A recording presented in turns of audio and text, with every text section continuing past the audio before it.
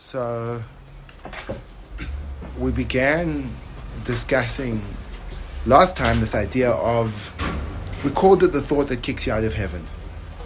There's a thought that kicks you out of heaven, and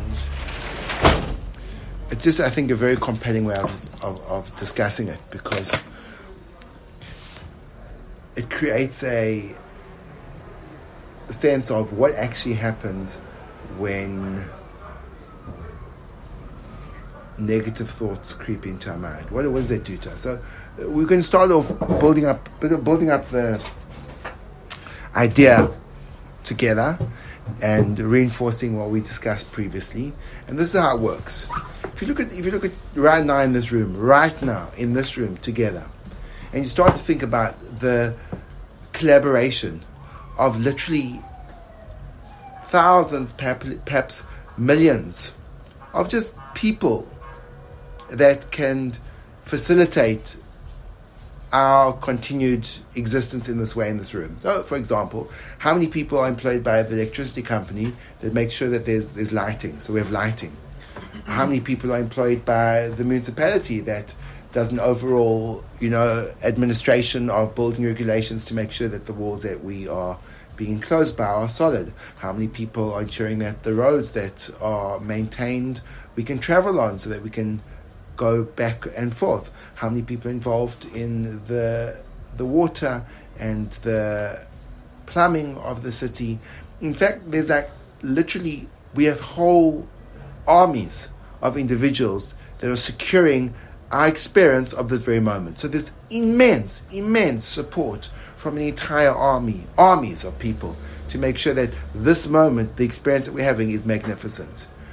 And we could talk about our accessories, the watches that we wear, the clothes. Again, it's a product of literally thousands and thousands of people, from the designer to the manufacturers to the way that they are imported and exported and then eventually marketed to us. And then, of course, there's the whole notion of having currencies and the banks and the global economy. So really, when we actually think about our existence in this world, we are so small in terms of what we're contributing in relation to what's being contributed to us. We being supported by an immense millions of intricate pieces functioning together in order to give us this moment's worth of life. And that's purely on a pragmatic perspective. But when we function into that, our own physiological continued existence, the fact that our heart is beating and our lungs are breathing and that our digestive system is working and that our delicate hormonal balances are all working as they should, we start to come with this overriding realization that we are being so deeply supported by a world. It's not even that we're breathing, we're actually being breathed, because we're not controlling our breath. So we're being lived. So when I have the sense of, whoa, everything is supporting me, and I actually feel that support, and now when we take it into the world of spirituality, and we take it one step further, and we say, and behind this, there's a really powerful engineering force called the Borei Olam, the creator of our world, and he's infusing with energy all these systems, and down to the last beat of my heart. And I'm totally and utterly supported in this moment by him through every breath that I take. When I focus on that thought and I see the magnificent, incredibly overwhelming gift of life, so I'm in heaven. I'm literally in heaven. I'm in heaven. I'm living a blissful reality. And the question is, so what's the thought that kicks me out of heaven? And this is how it works. I'm in that blissful reality, and then here comes a thought. Stupid noise outside. Boom! The whole thing collapses. The thought that I can't get a room where there's better sound insulation. I can speak to without having trains and cars and hooting and come on, Boom. Even though every delicate part of my life has been supported and there are a trillion things going so well for me, but there's noise in the background. Boom. That's a thought that takes me out of heaven. Okay? That's how it works. That's how we work. In the Mishnah, this is called Ha'akina va'koved va'tayv v'moitzinis adam in olam. We've got other parts to our persona. Continue our discussion about the Nefesh Bahamis, Nefesh Elokis. We've got other parts to our persona, which their energetic power sabotages our blissful state, pulls us out of heaven. And the Mishnah describes those as desires. So I'm sitting here and I'm thinking, perfect, everything's in place, and I say, ooh, I'm really hungry. Boom, I lost heaven. Or, that's called taiva. Or, when the guy said hello to me this morning, that's called covered. Or, I feel so, why don't I have an easy time like Ruvain in understanding the Gemara? That's called kinna. What do they take you out of? They take you out of the reality of your life. And they put you in a skewed, distorted, illusory perspective that is inherently untrue. And this is how we work with it. So we've got this thought that kicks us out of heaven. What do we do with that thought? So let's start to explore this. Well, one thing we could do is let's formulate what that thought means to us. Step number one is formulating what that means to us. I have everything. But if there is noise outside, I cannot be happy. If there's a noise of traffic and trams going on outside, I cannot be happy. Step number one is feeling the heaven. Step number two is identifying the thought that kicks me out of heaven. Step number three is formulating what is actually the formula of that thought. Because there's noise, I cannot be happy. Because there's noise, I'm irritated. Good? Step number one, acknowledging what you have. Two, finding the thought that kicks you out of heaven.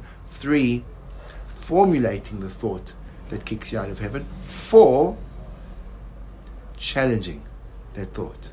Now let's challenge that thought. Is that really true? Is it really true that because there's noise outside, I must be irritated? Or is it really true that because there's noise outside, I cannot be happy? So I think to myself, well, let me think about that. Has there ever been a time in my life, from the time that I was born until now, because we're making it as an absolute. If there's noise, I cannot be happy. Absolute. So let me challenge the absolute nature of that thought. Is there ever a time in my life when there's been noise around and I've been able to be happy? Sure. I remember when I was on the way to a holiday and I was in this plane and there was a gigantic sound of the engines and I was actually happy. And I remember when I was running the other day and I was like pushing myself and I didn't even hear the noise. And I remember when I was having this conversation with a friend in the Shuk, which is one of the noisiest places in the world, and I actually enjoyed the vibe of the noisiness behind me. Oh, so it's actually not absolutely true that because there's noise I'm going to be unhappy, I'm going to be irritated. Wow, okay. So I wonder if I could, and you can do this, you can flesh this out more, but now let's switch the thought. I can only be happy when there's noise around. How would I understand the thought if I can only be happy if there's noise around? Well, I suppose when there's noise around, I know that my hearing is working. That's really reassuring. When there's noise around, I know that I'm not alone. When there's noise around, I know there's productivity, stuff's going on around me. So actually, hearing the noise makes me happy. And I'm back in heaven. Identifying heaven, figuring out which is the thought that kicked me out of heaven, understanding what the formula of that thought is, challenging the formula, turning it around. A 5-step process to get back to heaven. Who would like to experiment with it? Go, Tovi. What's the thought that's kicking you out of heaven? Just before Tovi said something. Sure. You said noise as the example. Right. What if it's, I can't think of something like bad. I don't know. Go on. So how does that make what's you bad happy? for you? Tell me a story about what's bad for you. When was the time that you felt frustrated, upset, angry, and why? Has anything gone wrong for you in the recent past? Yeah, sure. Okay. Let's hear about it. Let me just use this one. Like every time I hear about these like pro-Palestinian things, it just makes me angry. Great. Perfect. So Let's how do I work with make that. that Fantastic. make me happy? So, okay, great. Brilliant.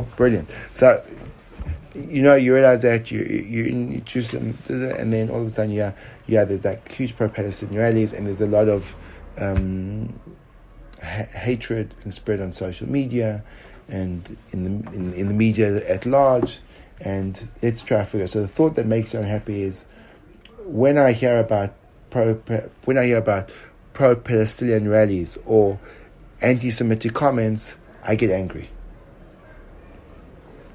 Okay, so pro-Palestinian or anti-Semitic rise of anti-Semitism makes me angry. Yeah? Yeah. Okay, is that true? Yeah. Always true. It's always been true. There's never been a situation where anti-Semitism has had another effect on you other than making you angry. Not that I can think of. So every single time you're exposed to some level of anti-Semitism, it must produce in you a feeling of anger. Yeah. Can it produce a different feeling? One second. We work with well. Everyone can have their chance. And maybe if you turn around. One second. Before you turn it around, you can't recall a time when someone was anti-Semitic and you felt proud, maybe. Yeah, I guess proud to be a Jew. Yeah. Oh yeah, okay. So slowly, okay. So in other words, okay, turn it around. Anti-Semitism makes me happy. Yeah. No, do it. Yeah. Anti-Semitism makes me happy.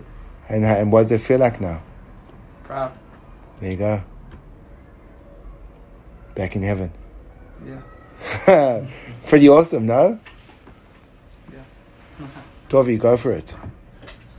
I remember on Shabbos I was diving Shemona Esrei, and it was quite an intense Shemona Esrei for me. I really wanted to get into it. Yeah. And I remember there was this old guy standing behind me, and he was saying every word of Shemona Esrei very loud.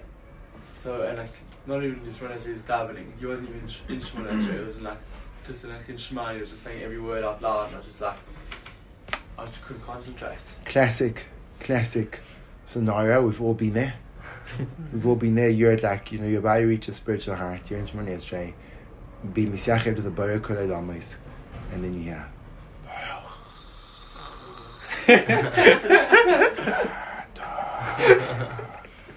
And your initial reaction is shut. But you can't do that because you're in Shemona Esrei. So just think it. Okay, so let's work with this. So you're in heaven, Taka in heaven, and then the thought is, if this guy making noise makes me, what does it make you feel? I just felt very, it was very hard for me to concentrate. I felt I was just very agitated. Okay, so let's formulate. How would you formulate it? When a person make it into a rule? It's hard for me to formulate because I don't mind the noise. I generally like. Great, so formulate it in the way that you want to formulate. When I'm in the middle of Shemona Esrei, yeah. I don't like it to be lots of people speaking around. When you're in the middle of Shemona Esrei, you don't like it when there's lots of people speaking around you. Okay. Just even one person speaking around me. When you're in the middle of Shemona Esrei, you do not like speech around you. Yeah. Okay. Is that true? Yeah. Always true. There's never ever been a situation in your life where someone speaking around you in Shemona Esrei hasn't had the impact of making you upset or annoyed. It definitely, on every occasion, it's definitely broken my concentration on some part. And if I really wanted to, even like when you're davening like on Shemona Esrei in the Yom Noraim, and the Chazor Hashat starts, but you're still deeply involved in your Shemona Esrei, even then? It takes me a long time to get back into it. It definitely breaks. So there's never been a point when you've been in Shemona Esrei and you've been so in it that someone talking around you hasn't affected you. Yeah. It's always broken your concentration. At some level, I think so, yeah. Some level. It's always made you annoyed. No. So it doesn't always make you annoyed. Sometimes it makes you annoyed, but sometimes it doesn't. right? Okay. So sometimes you daven Shemona Esrei and there's noises around you. It's okay.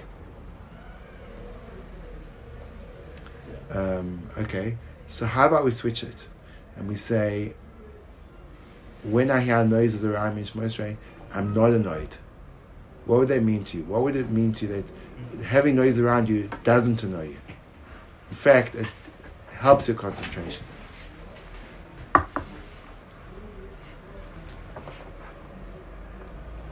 I'd be lucky to say it comes like a random point. Like other points would be annoyed and other points wouldn't be annoyed. So I couldn't really say.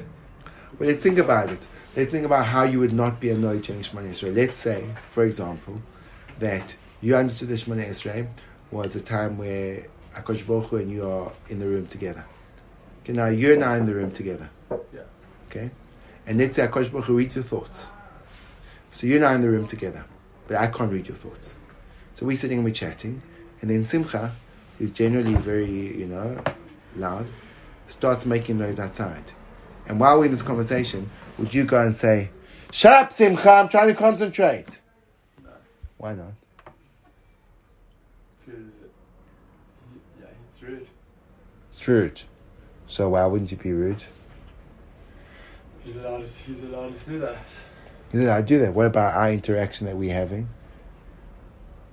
How do you feel about doing that in the middle of our conversation? I'm saying you're doing it outside. It's a singular event. He's allowed to do his own thing. So it's not my fault if he's... But it's disrupting our conversation that we're having. Why aren't you annoyed? I don't have any control over him. Okay, great. What happens to our conversation when you respond to him that way? It breaks our conversation. And let's say I can see you. How do you think you feel about yourself when you do that in the middle of a conversation? Probably feel like I don't value a conversation so much that I'd go break it just to tell someone else to. And do you think like telling him would be a good or a bad thing to do? Reflect well or reflect badly on you? Reflect badly. So you'd probably feel also a little bit bad about yourself in the relationship. Yeah.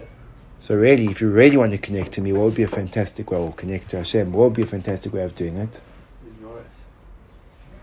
Or even better, what? Concentrate hard on it, darling. Or better, say, wow, isn't it amazing that he's got the space to do what he likes and I can control him and I can just be who I am and not be moved by that. In other words, therefore the best thing that could happen is that if someone makes a noise, it will pull you into your Shemona Esrei, because it will pull you into a real connection to yourself and to the conversation that you're having and make it for you a real experience, as opposed to before, which was just like, it was a teaching experience which was very weak and was easily disrupted and was like such a diluted version of what it should have been. So the best thing that can happen is that Shalom should talk around you, because that will act as a litmus test to how deeply you're involved in Shemona Esrei. How does that feel now? Yeah, it's a cool way of looking at it. Refreshing. Isn't that interesting, right? Do you see how the thought that chases, knocks us out of heaven, is a thought which is be'etzem, it's a lie. It tells us a lie. And then we live with that lie. Go for it. Ad, what do you want to say? Let's talk about it. Which thought kicks you out of heaven?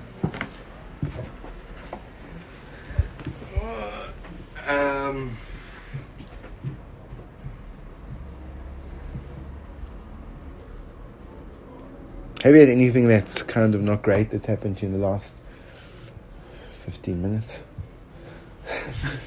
Say food, say cigarettes, say a lot of things. Just give me one story and let's work it through. Last 15 minutes. I get frustrated when people don't see the real side of South Africa. Okay, so people who misrepresent South Africa, that makes you annoyed. No. South Africans that see the delusional side of South Africa. So South Africans that present what to you is a non-reality of South Africa. When they do that, that makes you upset. I'm more, not upset. I think I'm more frustrated. Frustrated. Yeah, it's definitely Frustrated. In other words, when people represent South Africa in a way that you feel is wrong, you get frustrated. When South Africans represent South Africa in a way that you feel is misled, you get frustrated. In a way that they... Yeah, maybe. You can go with that. Let's go with that. Okay. So is that true? Is that always true?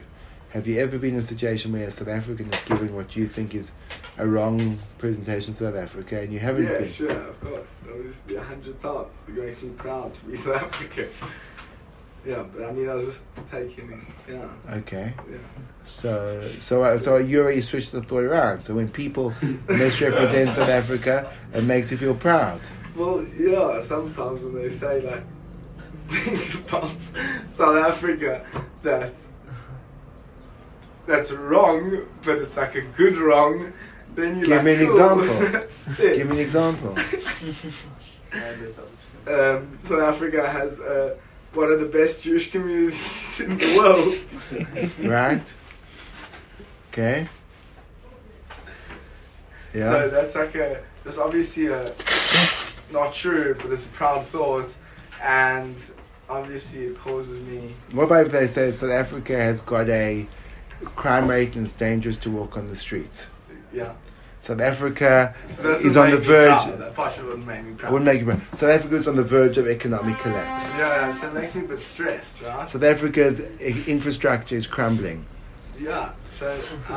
South Africa, in caused a terms lot of its fear in my- projecting South Africa in the future, very likely it's going to turn into another Zimbabwe where there's going to be a wide range of famine, disease, and Yeah, the empowered population is going to have to immigrate. correct. Okay, so what is there? What could I say about South Africa that would make you anti know? South Africa. Are you anti-South Yeah, Africa? he hates when pro South Africans. Oh, Yeah. okay. So how about this? Yeah, that makes you... That's like... Okay. That makes me Oh, proud sorry. when they say South South Africa. Africa's gonna become. Running him up there. He likes it when they say South Africa's gonna Okay, become. I'm flexible. So South Africa is a haven from Jew. They're able to work, learn, and live with a lifestyle which facilitates them growing in Torah like very few other places in the world. South Africa is blessed with such. Yeah, Hey? yeah, fine. We can say that. Okay, South Africa is a country which is endowed with incredible natural beauty that you can go holidaying with a fraction of the price of doing the same probably anywhere else in the world. What an amazing place. South Africa has the widest, one of what... South Africa is very... Glen Hazel is so safe. Glen Hazel is like so safe for Jews. Glen Hazel is a very safe place for Jews. Yeah, that frustrates me. It is. It's a very safe place for Jews. Wow. How many Jews do you know in the last 10 years that have been killed in Glen Hazel? I've known 4 stories in the last month. One, Deaths, murders. I mean, not murders. So have any of them been killed? What are murders? Why must you use murders as the one for Because safe? what's the definition of dangerous? Oh, a kidnapping's pretty bad, I'd say. Well, did they come out okay? Robberies. That's not Came out murder. okay. That's not murder. Came out okay. Do you know what I'm saying? What dangerous means that there's loss of life. There's no loss of life. Do you know what I'm saying? Have you ever been to Brazil? Ever been to, some dodgy place in Detroit? Let's No, change they to are- something that actually frustrates me instead of me avoiding the whole... Oh, fine. So what actually frustrates you? Let's hear it. What actually frustrates you, Adam? Clearly not South Africa. Good. I'm glad we moved beyond that. Thank God, yeah. He doesn't have shot, bro. Go on, Ed. What frustrates you? That irritating.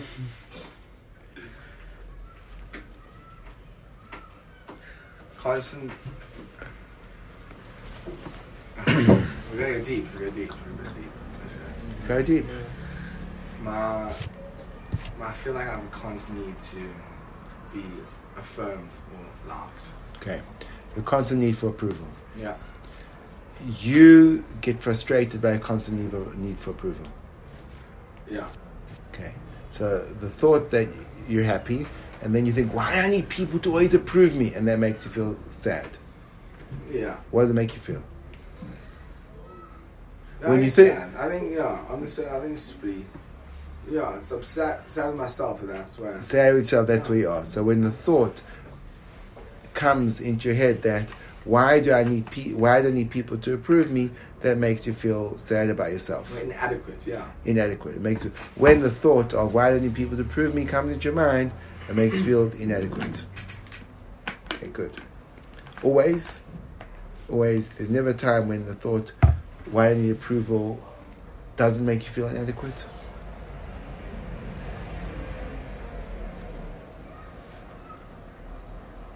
I know it counts me saying that sometimes I need. Oh, so sometimes you say actually, when you think about your need for approval, you say it's legitimate. It doesn't make you feel inadequate. It just makes you feel human. Yeah. So it's the fact that you need approval sometimes makes you feel okay. So the formula of the thought that I need approval makes me inadequate is not true. Well, the approval that I get would make me feel good. Exactly. Okay. But let's just work with the way the thought's knocking out of heaven. Yeah. The thoug's knocking out of heaven by saying, oh, I can't believe you're looking for approval. Oh my gosh, you're such a pathetic person. Is that always true? No. Sometimes you feel, I need approval. That's okay, I'm a human being. So the thought is not always true. Right? So let's switch it. Let's say that the thought that I need approval makes me adequate. How would that work? What would be the theory behind that? I'm human. You're human. Okay, flesh it out, and therefore? And therefore,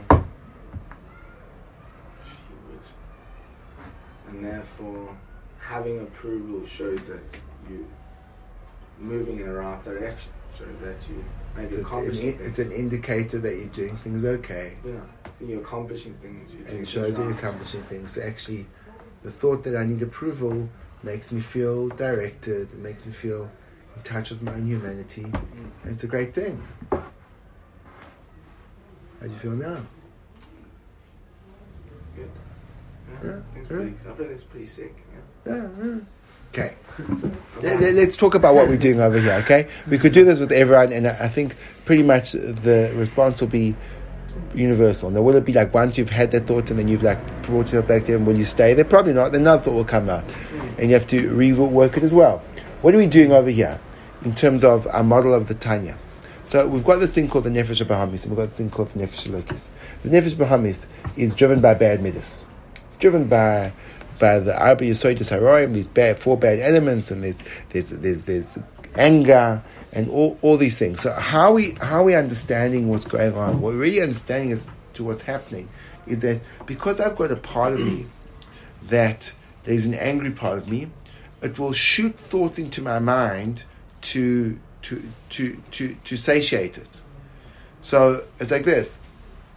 I've got an angry part of me, which means when someone speaks loudly, come on, stop speaking loudly, you're disturbing the way I'm davening. So that's coming from what we call the Nefesh Bahamis. And the Nefesh Bahamis has taken over this thing called the thought faculty of your brain.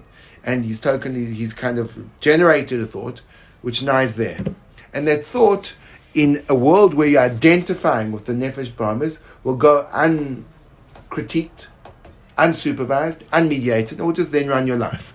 And it will continue to tell you the story of your life as this is the things that are. Even though it's sheker v'hevel, it's not true, but it will live, and you will live in that false existence, and it will generate more negative experiences. And you'll become angry, which means the Nefesh Bahamis will become the ruling force in your life.